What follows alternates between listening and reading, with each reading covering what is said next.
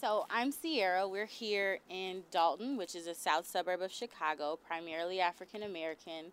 And I'm going to take you on a tour of my block and my neighborhood. It's evening, and this is one of the first hot days this season. It's just a little windy, but you can hear the birds and you can hear the wind rustling the leaves of the trees. The sun is like amazing right now just because it's getting to stay lighter later. I always like that as a teacher, that when I'm done teaching every day, there's still sun outside and I don't come home to the darkness.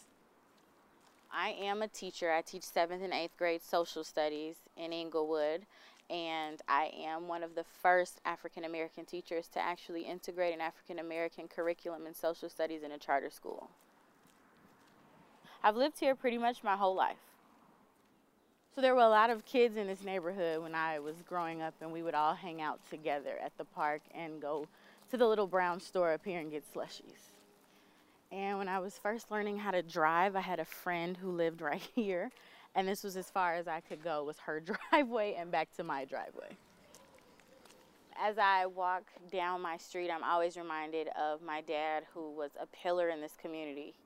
He was one of the first business owners in Dolton who hired teenagers and young adults who were less than desirable on paper in terms of resumes and education. And he also served on the Chamber of Commerce in this community and started the block club for this block.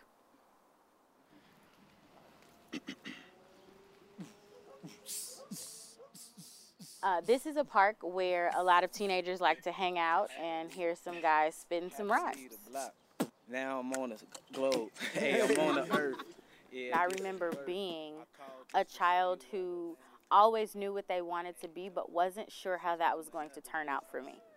So when I saw those teens rapping in the park, it reminded me of how I used to play teacher every day after school and wonder if my dream was ever going to come true with all of the opposition that stood against me. People living with us, we all say we equal, this evil. I don't know. And now I get to nurture the 7th and 8th graders who have those kinds of goals and aspirations. It's just life coming back around full circle. No, that was good.